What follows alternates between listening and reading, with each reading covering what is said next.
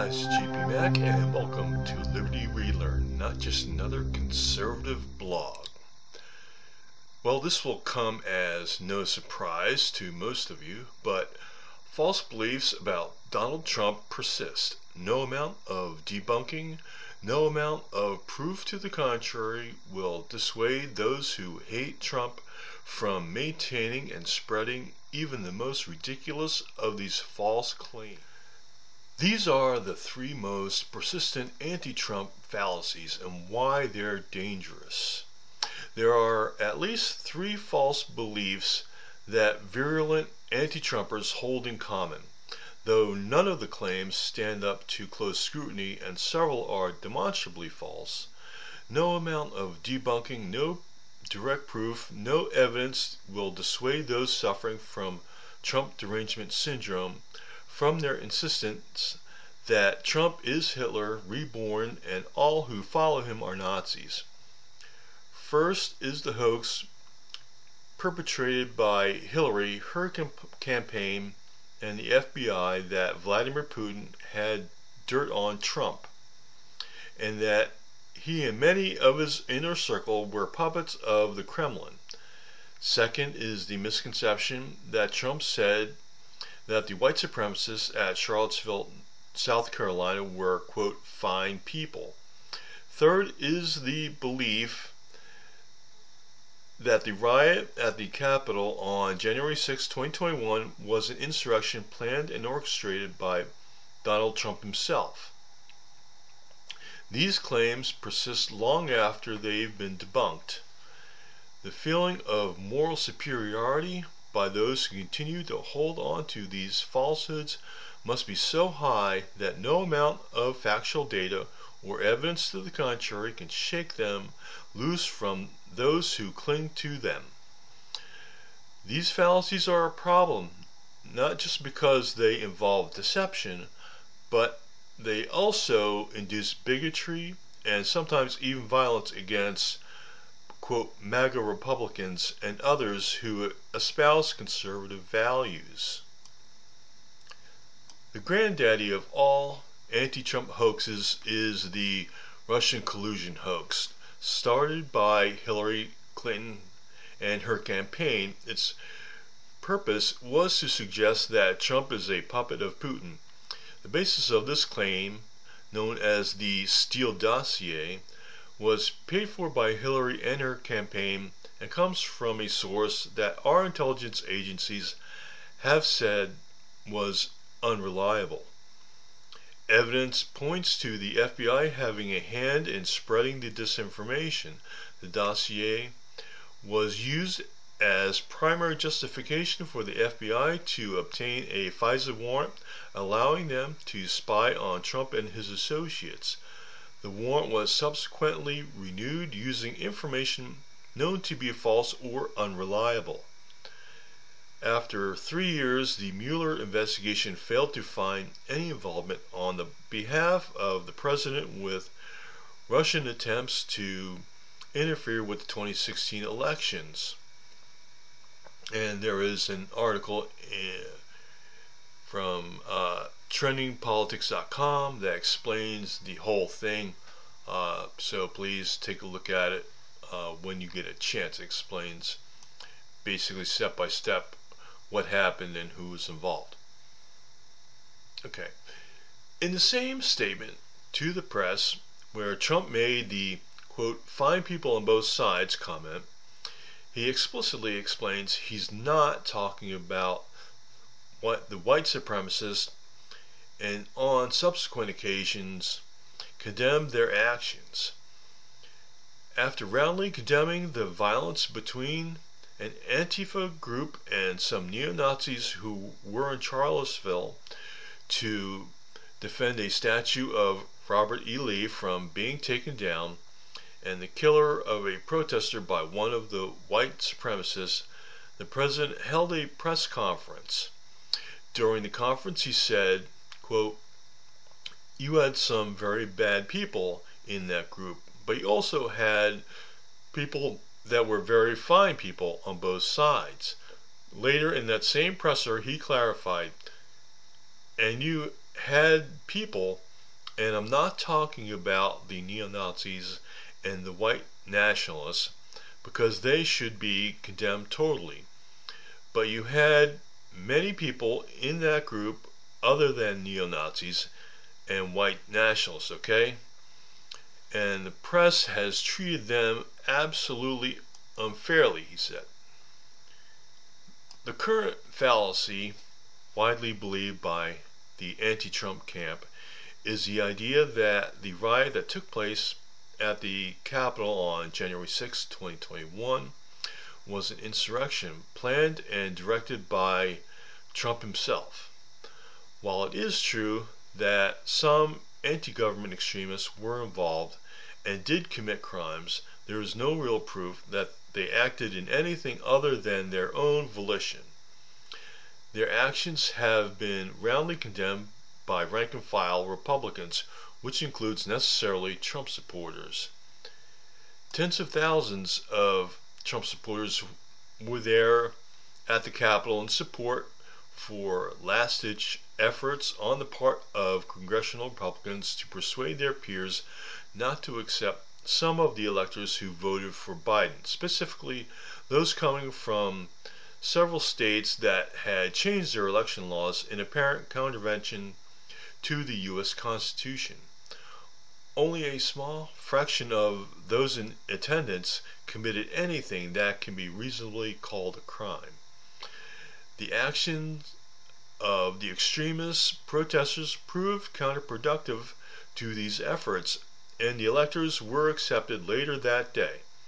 What's more, their actions provide Democrats, including President Biden, an excuse to paint anyone who supports the MAGA America First agenda as extremist. After he left office, Trump was impeached over this and found not guilty by the Senate.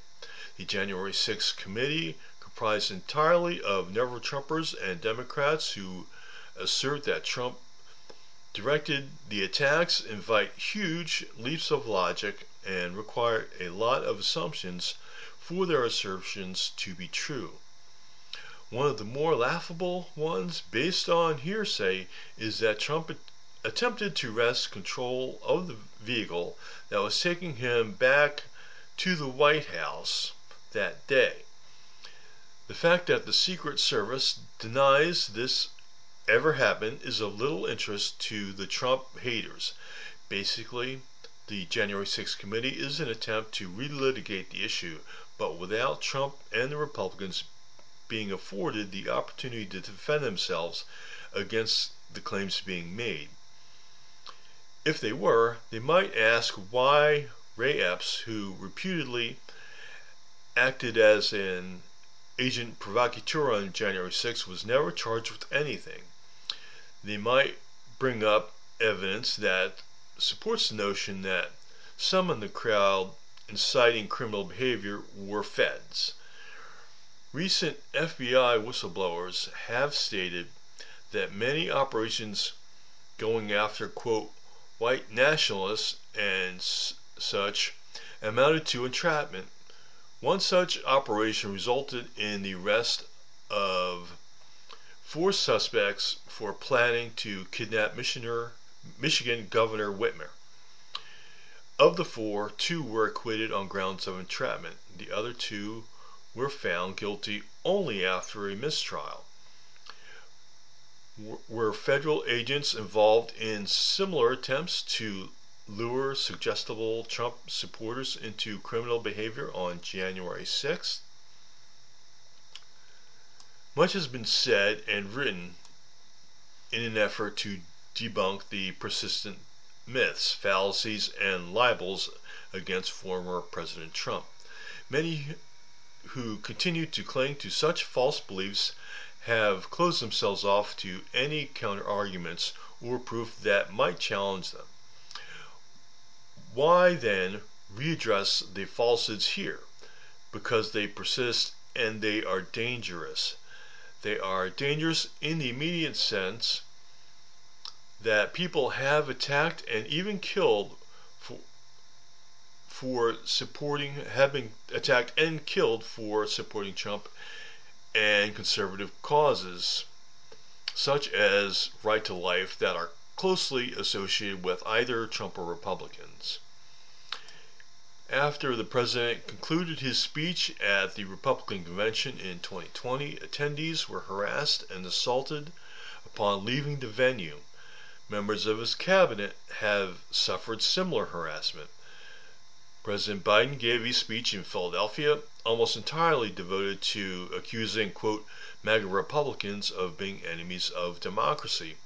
Not long after, a North Dakota teen was murdered, run down by a man who thought the kid was part of a Republican extremist group. According to the Associated Press, quote, the driver, Shannon Brandt, told a 911 dispatcher that he struck Kayler Ellingson early Sunday in McHenry because the teenager was threatening him, and that the teen was part of, quote, a Republican extremist group, according to a probable cause affidavit. Did Brandt think he was defending democracy? A more long-term hazard is that people, having been fed a steady diet of anti-Trump rhetoric, have been whipped up into such a Trump-hating frenzy that they will ignore the more glaring assaults on America's freedom. America stands at a crossroads. It would not be overselling it to say that the constitutional republic that the founding fathers meant for America to be is at risk. The Biden regime is pursuing its political and ideological opponents with a zeal seldom seen in this country. The Democrats seem to be bent on the same sort of eco-fascist policies that have destroyed other countries or taken their freedom. Other countries in the Anglosphere, namely Canada, Australia, and New Zealand, have shown an alarming propensity to go authoritarian to the point that they can barely qualify as free countries anymore. Even if the Republicans take back Congress, that can stop further damage but not reverse it. An electorate suffering from TDS, blind to their own prejudices, is liable to vote away our freedom just to spite one man they have convinced themselves is an enemy of democracy, and vote in the exact sort of fascism they claim to be against. The hope in continuing to push back against the falsehoods that fuel their hate is that some few, after seeing the disastrous results of the current regime's policies, will at least be amiable to looking for alternatives. Should Trump or another America First politician run in 2024, they may finally be open to arguments and facts that challenge their prejudices that kept them from voting Republican in 2020. And so there you have it. You have a situation which I call rather dangerous, that people are so locked into their anti-Trump hatred, into their beliefs that Trump is Hitler and all of his followers are Nazis, that they'll believe just about anything negative that the press or the deep state puts out against him. And this is a problem, as I mentioned, for a couple of reasons.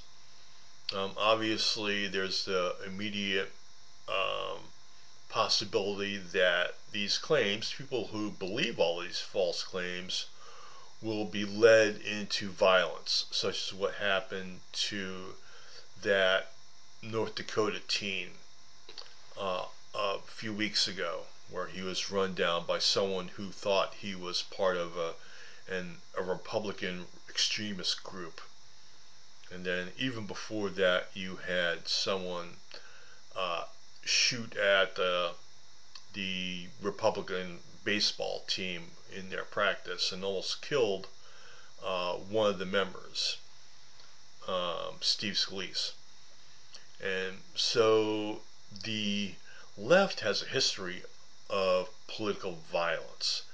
And the Democrats in particular have a history of political violence going all the way back to the 1800s with the formation of the Ku Klux Klan during the Reconstruction period. And then they had a resurgence back in 1920 that was accompanied by their beliefs in things like eugenics, like what was advocated by Margaret Sanger, the founder of Planned Parenthood. Those beliefs led to the killing of millions upon millions of unborn children, many of them black and minority children. It is a fact that most Planned Parenthoods are located within the predominantly black portions of cities. And this, of course, goes back to a history, again, of eugenics, the idea that certain races were weaker than other races and needed to be eliminated or exterminated. And of course, Hitler, as you could imagine, was a big fan of this idea. It's easy to forget that, or I'll put it this way, Hitler, Margaret Sanger didn't get the idea to kill minority babies from Hitler. It was Hitler that got the idea to kill minorities, particularly Jews and Slavs and Poles and Gypsies, from Margaret Sanger. And so what Margaret Sanger was doing in her pogrom against mainly lower class, lower income, and mainly minority babies was seen by Hitler and emulated in his own final solution, as he put it, against the Jews that led to the Holocaust.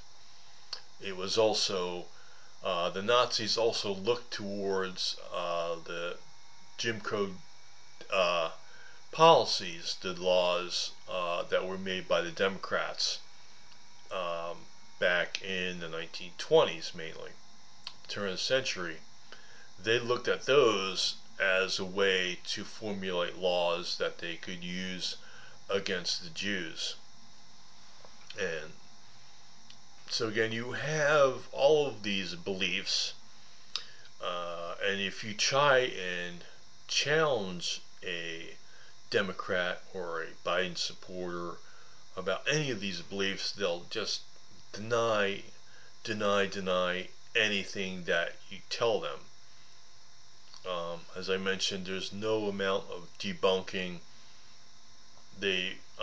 For instance, they'll say things like, well, it's the Republicans switch sides, and they'll even, criticize you for being so dumb that you don't know the history. What happened there is, and what they're talking about is, what they're claiming when they say that, is that yes, the Democrats were bigots and they formulated the KKK and Margaret Sanger and all that, but then the two parties switched sides. And that is another persistent myth that kind of snowballs into all of these anti-Trump myths, makes them easier to believe. People who are predisposed to think that there's this myth of the two parties switching sides, and one became bigoted and the other stopped being bigoted. It just isn't true. Now, what actually happened was that what happened with the Democrats is they lost their hard bigotry of discrimination and Jim Crow and the sort, and they transformed it into the soft bigotry of low expectations. In other words, the idea that a black person doesn't have the wherewithal to acquire an ID.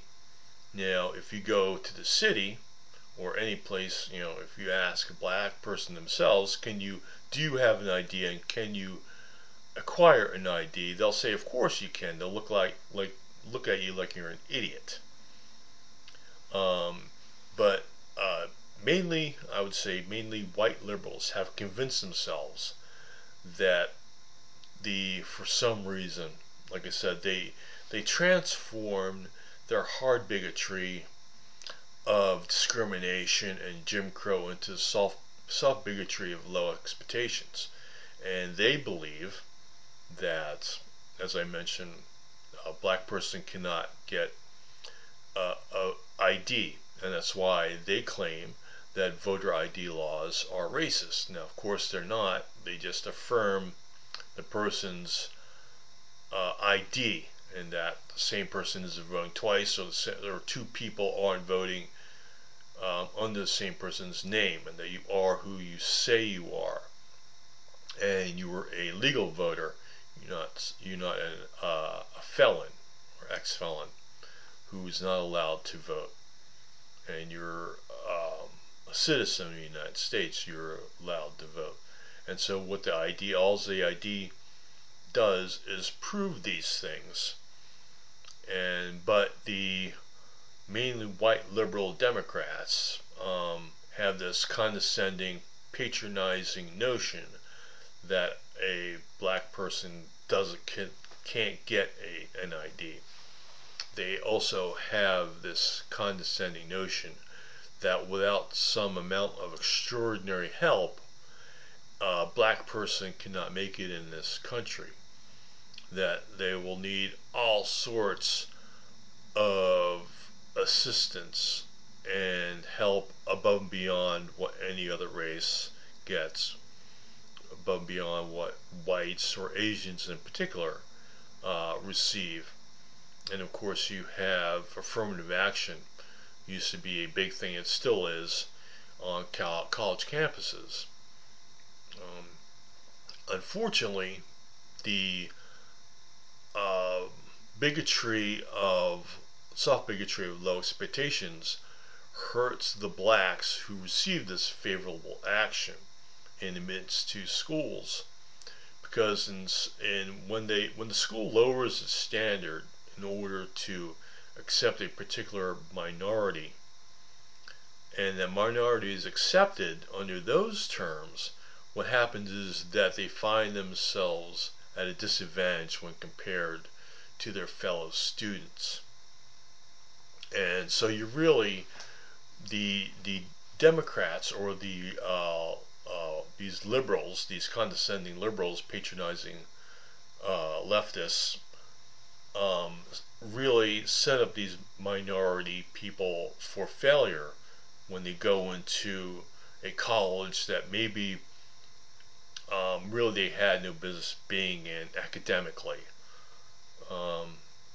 And that same person who received the scholarship under some sort of affirmative action program could have done quite well in another college, but they're not up to the rigors of these, like an Ivy League school.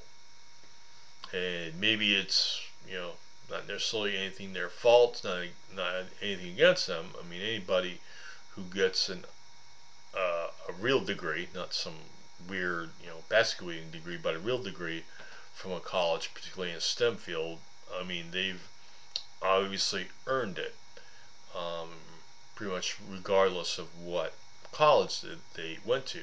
So that's not the problem. The problem is that you have, again, stereotypically, you have the white liberal Democrat patting themselves on the back for being so woke, so enlightened, for helping these people, when really, in fact, they're hurting them. And as I said, they're setting them up. They can be setting them up for failure. because they're not being expected to maintain the same academic standards. And that's not fair to the student. That's not fair to the person who was accepted, because now they might be in over their head and another college would have been better. And so again, you have affirmative action. It feels good to say, yeah, I helped these people get into college, get into an Ivy League school. It feels good, but doesn't actually oftentimes do good. And the tendency on the left is that they would rather feel good than do good, and that is one of the distinguishing features, I would say, of the left. And so you have that, and so you have all these immediate problems. And when you demonize one group in particular, you have President Biden in his speech in Philadelphia, pretty infamous now. And I think years from now, just as an aside, years from now, when you refer to Biden's Philadelphia speech, people will know exactly what you're talking about. He was talking about, it's a speech where he condemns basically half the country for being, quote, MAGA Republicans. And even though he tries to walk it back, he doesn't. And so what happens? Well, a little while later, as I mentioned, some kid gets killed because some idiot who was bigoted against Republicans, particularly Trump supporters, decided that he'd be doing the favor. One could imagine his rationale, but it would seem that probably he thought he was doing the country a favor by ridding the country of this anti-democratic person, this teenage boy who, yeah, well, you know, what, as I mentioned, what happened. He was killed because this fool thought he was part of some Republican extremist group. And when you keep drilling in over and over again, like the president does in NP, you see it on all of the mainstream networks, for instance. You see it on all of the mainstream news, and you hear Biden speech after speech, and politician after politician that just repeating the same tired old line about the Republicans are fascists. And by the way, they said that about every Republican that you can think of. Okay, they said Nixon was a fascist. They said Ford was a fascist. They said Reagan was a fascist. They said the first Bush was a fascist. They said the second Bush was a fascist. They said that Trump was a fascist. And every Republican candidate that ran for president in the last 50 years was a fascist. And so they keep over and over again repeating this lie, this big lie, that Republican equals fascist. And so it's no wonder why you have some person go nuts on a baseball field one day and shoots it up trying to kill all of what he probably thinks are fascist Republicans. Or you have this guy that I mentioned runs down this teenager, this kid, because he's supposed to be some sort of extremist group, and that's what the Democrats are doing now. They're scapegoating. They're attempting to make a scapegoat out of the Republicans. And of course, this is not too much different than other groups that have been scapegoated before, like leading to the Holocaust. Now, I'm not saying that Biden advocates some final solution that gets rid once and for all of all MAGA Republicans. There are some people, nonetheless, who, upon listening to the rhetoric over and over again, having that steady diet fed to them, they believe it, and that's the problem. It doesn't matter if Biden believes it. Doesn't matter if Bernie disavows the person who shot up the baseball field, who was one of his supporters. It doesn't matter. It matters that these people believed it. And you have the politicians. You have Hillary, and you have Biden, and you have the entire cadre, practically, of cable news networks, minus Fox and a couple others, being deceitful with how they present the news, spreading the hoax like the Russian collusion hoax. And I've often said that, you know what, if I only watched like CNN and MSNBC, and I actually believed the things that they were saying, I would hate Trump too. I would hate Republicans too. Because I wouldn't want to, live under a authoritarian Nazi regime, right? But these people are so brainwashed that they don't understand. And when they hear information to the contrary, and you can play them, you can say you can play them the 19 times that Trump disavowed the Charlottesville white supremacists. You can play them that. They don't care. You can explain to them in detail the Russian collusion hoax and about the Steele dossier, and about how Hillary and the DNC purchased the Steele dossier, and how the Steele dossier, with the FBI's help, was shopped around to the various news outlets until one of them basically took it up and ran the story. Now Hillary has been fined and punished by the election commission. She was given like a slap on the wrist of I think it was like $8,000 or something like that. And her campaign. You tell them that she was fined. You explain why she was fined. They don't care. You tell them that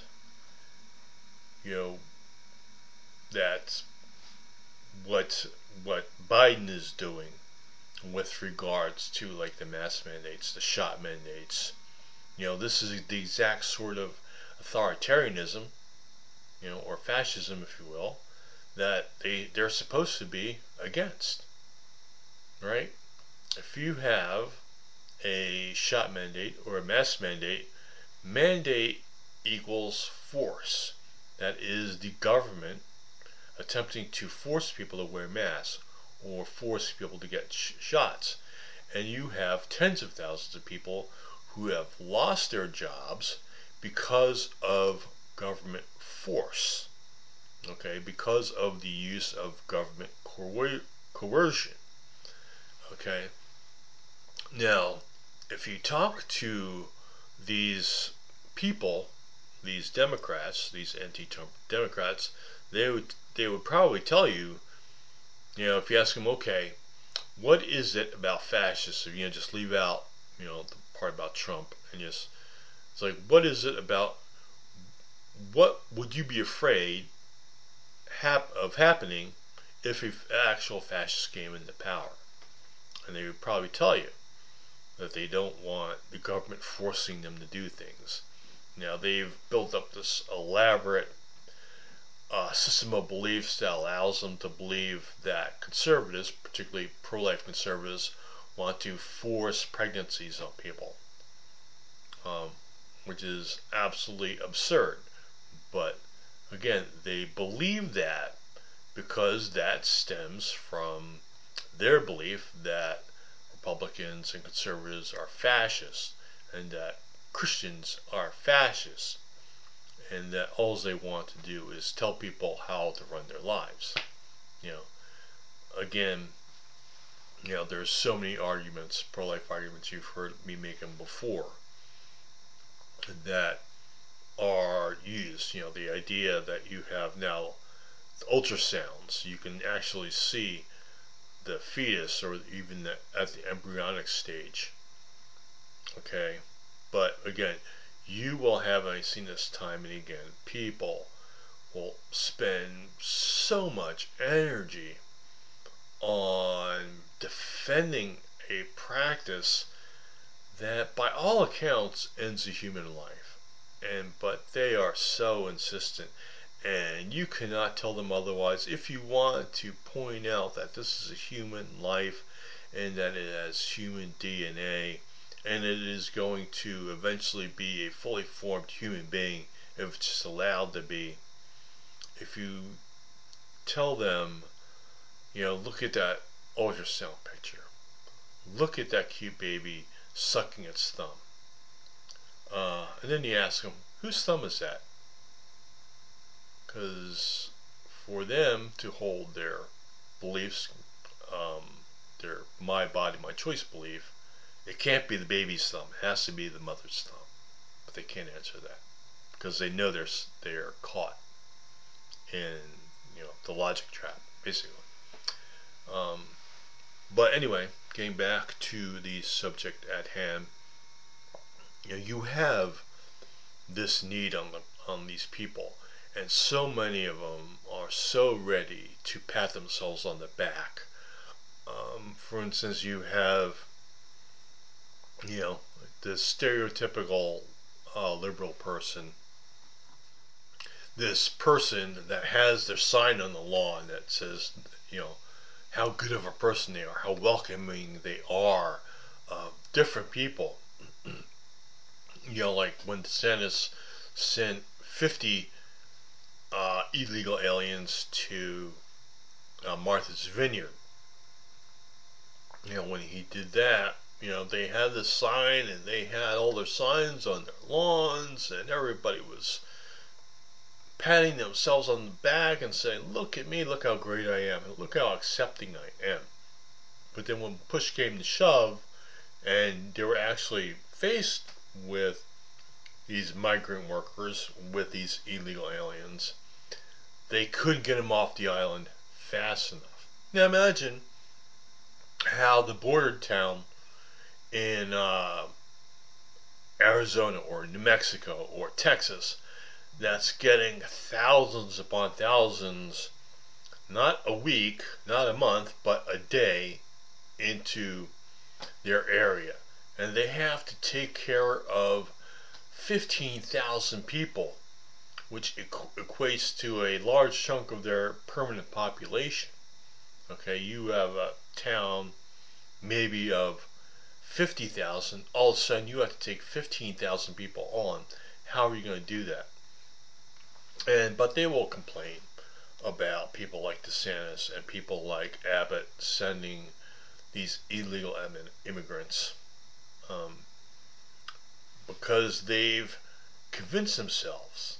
They have this sign on their lawn saying what a great person they are, how better they are than some mean imaginary Trump supporter who apparently hates immigrants. Okay, and that's another trick they use. They always conflate legal and illegal immigrants, and they say when they're talking about what you hate, what the conservative hates, it's immigrants. Okay, but when it's what's coming to them, okay, then it's a different story. Then they won't say illegal aliens in any case because they're trying to control the conversation. They're trying to control the debate by controlling the language. And so you have all of these people based on these false beliefs, and it just keeps snowballing and snowballing until you can tell one of these people anything negative about Trump, and they're going to believe it. And then and lastly is the problem, as I mentioned, is these people are going to be so attached to their hatred of Trump that come 2024, and maybe soon during the midterms you might see this. But during 2024, if you have Trump or another America First person like DeSantis, okay, run for election, they're going to have already built up this hate, pre-built up this hate of the person, okay, particularly of Trump. And they will vote against their own best interests, and you could just say, inflation, going to be more. Cost of energy, more. Here's what happened. Here's the graph. Here's Trump. Here's Biden. Here's Biden decision A. Here's effect A. Decision B, effect B. You can show them in black and white. They will still vote against their own best interests just to spite this man. Okay? The problem is that if they succeed, like pretty much they did in 2020, they voted just to spite this man. Of course, they were fooled. Some of them I think were fooled back then. But now there's no excuse. If you vote for Biden, you're voting, particularly against Trump, you're voting against Trump. You're voting in spite of Trump. Because almost nobody in their right mind is going to vote for Biden in 2024 because he did such a good job handling the border, handling inflation. Now, what might happen is that the Republicans will come in and they will tamp down on all the spending, and things will get a little bit better not because they're able to effect such great changes. Like I said, they won't be able to reverse the damage, but they'll be able to stop or mitigate some of the damage that the Democrats would do left in their own devices. Okay, particularly with regards to the budget. Of course, we're talking about nuclear Armageddon for the first time in like 40 years. And this is the president that's bringing it up, right? And we live in a world where you see online anti-radiation pills being sold, and the United States is buying up all this anti-radiation pills. We didn't even need to think like this before, under Trump, but they're not going to see that. You say, well, there's, Putin didn't invade Ukraine under Trump. They'll still say, oh, puppet, Trump's a puppet, and they'll regurgitate what they've been fed, which started with Hillary, was furthered by the FBI, people like Peter Strzok, okay, people like that, James Comey, Clapper, and that whole cabal there. They're going on this, and they're Trump's a puppet. Putin, he's Putin's puppet. They just regurgitate that mindlessly, and I really mean mindlessly. There's no rational thought going into what they're saying at this point when they talk about the Russian collusion hoax. And so they will vote against their own best interests, and you can even show them Biden is for making energy harder to produce, oil harder to produce. And that's going to be inflationary in and of itself. He's going to do these huge spending plans, these huge, infrastructure and whatever plans, these $1 trillion plans, and you can tell them that it's like, and it's economics 101. They don't want to hear it. They don't want to believe that we're in a recession. They don't want to believe that our spending, our deficit spending in particular, is causing inflation, because you have more and more dollars chasing fewer and fewer goods. You have more of that. They don't care They don't care if they're going to have to pay $80 to fill up their tank. They don't care if they have sky-high electric bills. They don't care, and you can tell them in black and white. Anyway, they won't care because they will be so caught up in their anti-Trump, anti-Republican spite that they will vote against their self-interest and that of their family and their neighbors, and they can potentially drag this whole country down with them. That's what we're looking at because of this mindless, idiotic, foolish adherence to all of these myths that I talked about here. But I think that what the Democrats have not figured yet is that now all of these things are becoming real. That the price of gas is becoming real. Bare store shelves is becoming real. Inflation is becoming real. Okay, and in a few months' time, an oil shortage or a energy problems with energy, home heating oil for some of the country is going to become a problem. Brownouts are going to become a thing. Now, whether or not they do that before the midterm but certainly it will happen. We'll see a lot of that before the next presidential election. And we're going to see Europe going through the same thing. Some of them will figure it out. Some of them will say, you know what, I don't care. I'm not paying $60 or $80 to fill up my tank anymore. I cannot afford these energy bills because we can't build nuclear power plants anymore. We can't drill for our own oil.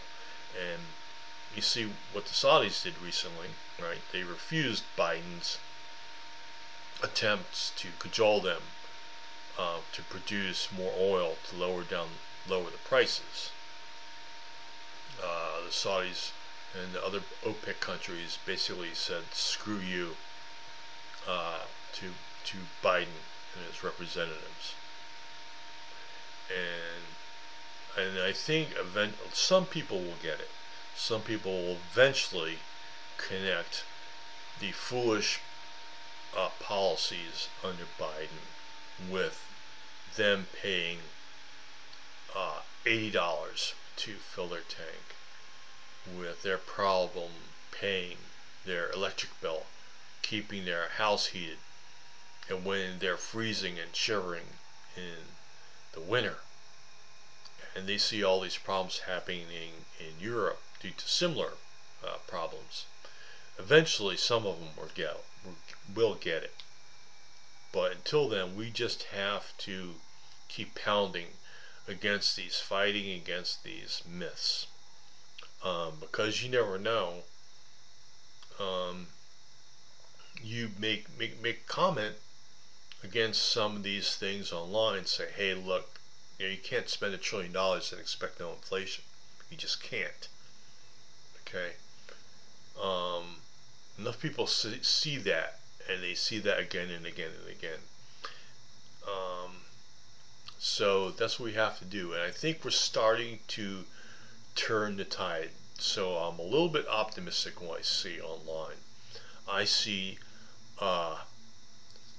sites that are dedicated to Trump hate, and I see, they have these stupid posts, not even with any useful information. They're saying Trump is a Nazi, blah blah blah, something ridiculous like that. And then you'll see a lot of posts, and I think the posts in some of these where it's defending the Trump or the policy or defending the pro-life position. Okay, you'll see that, and you'll have you'll see that the actual number of people refuting what's being said in the anti-Trump post outnumber those who actually support the notion of the post, whatever that is. And so I'm a little bit heartened to see that, and I see more and more of that every day. And because some of us have been encouraged, not to pat myself on the back, but there's a lot of people who have been courageous and stood up, and that courage is contagious. And when people see that and say, well, I'm not alone, I'm not an idiot for thinking these things, that someone else brings good arguments. And so that's what I try and do. And you have to educate yourself. You have to stay informed. That's the clue. And then maybe when you see some of the stupid stuff online, maybe you can counter some of it. And then when you see somebody, and this is what I like to do online, if you're going to engage in this, if you have the time. Not everybody has the time, I understand. But if you have the time to engage in any of this, you see someone who makes a great point. Like, that little baby in the womb, that's a human baby with human DNA. And here's the arguments pro-life. And you see the arguments and say, yes, I like that. Make sure you like that post. Because what that shows is that proves that the number of people who like that post is more than the people who support whatever anti-Trump post or pro-abortion post or whatever it is. So if you see someone who makes a really good point,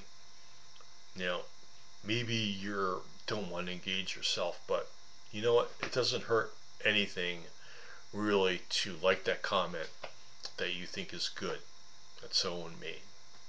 And then, but that's you have to do it. I think with the tide's turning, particularly with regards to social media. I mean, we've always, conservatives have always been winning the meme wars. We tend to be better at it for some reason. But I know that the other side thinks they're clever, but I think we're clever too. And we will eventually, I think, have something to show for that cleverness. And so that's my thoughts on these 3 myths, and then of course there's others you probably heard, but these are the 3 main ones. That the Russian collusion hoax, the Charlottesville hoax, the whole racist thing, and then the whole idea that Russian disinformation, blah blah blah, and the January 6th. That's what I was forgetting. The January 6th hoax, for lack of a better word. And so to wrap things up real quick, kind of running low on time. For our dystopic journal portion of the show, I'm going to continue on reading this book within the book. It's the Theory and Practice of Oligarchical Collectivism by Emmanuel Goldstein, and this is the fictitious book within the book that's given to Winston, the protagonist, in 1984. And so I'm going to read a little bit of it, and this ties into what we've been talking about, this idea in Orwell's 1984 about lies and self-deceptions playing a big part in the INSOC party's ability to maintain and perpetuate its hold over the people of this fictitious superstate of Oceania that are ruled by, Big Brother and his party. So it says, a party member is expected to have no private emotions and no respites from enthusiasm. He is supposed to live in a continuous frenzy of hatred of foreign enemies and internal traitors, triumph over victories, and self-abasement before the power and wisdom of the party. The discontents produced by his bare, unsatisfying life are deliberately turned outwards and dissipated in such devices as the 2 minutes hate, and goes on to talk about you have 2 minutes of hate and the propaganda, and explaining a little bit of newspeak. So I want to go over this one passage real quick. He is supposed to live in a continuous frenzy of hatred of foreign enemies. Okay, so you have Russia. For some reason, it's not really China. I think they're obviously more of a bigger threat in the long haul in most cases. But, for them, Russia is the bogeyman. Now, granted, they are bad under Putin. I mean, Putin's not a saint. He's a pretty evil guy, in my opinion.